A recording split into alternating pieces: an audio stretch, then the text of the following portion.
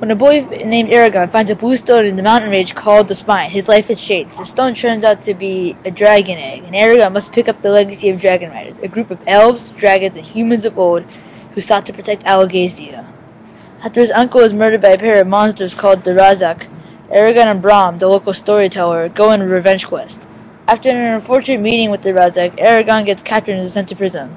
After escaping, he rescues a dying elf and must travel to the Beer Mountains, the dwelling place of the Varden, a group of rebels and dwarves.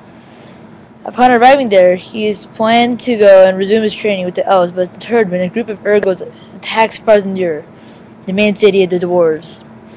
Leading the Urgos is a shade named Durza, who Eragon must defeat. Eragon, by Christopher Paolini, is a fantasy adventure book located in a country called Alagasia. It is the first book in the Inheritance cycle, which starts with Eragon, moves to Eldest and Brissinger, and ends with Inheritance. It is written in a formal way, so it is not for the faint of heart, but has a few fun languages and dictionaries in the back of each book.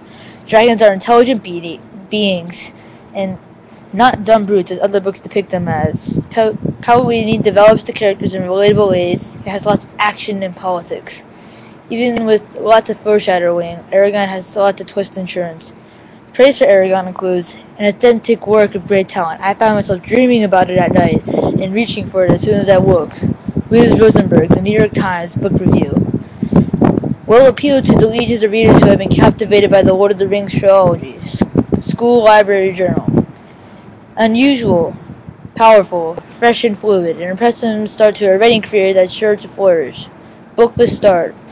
The reading level of the book is moderate and a little easier than The Hobbit, but it's harder than Artemis Fowl. Age levels are tween to young adults. It will appeal to a large number of readers, so it's a book you must try.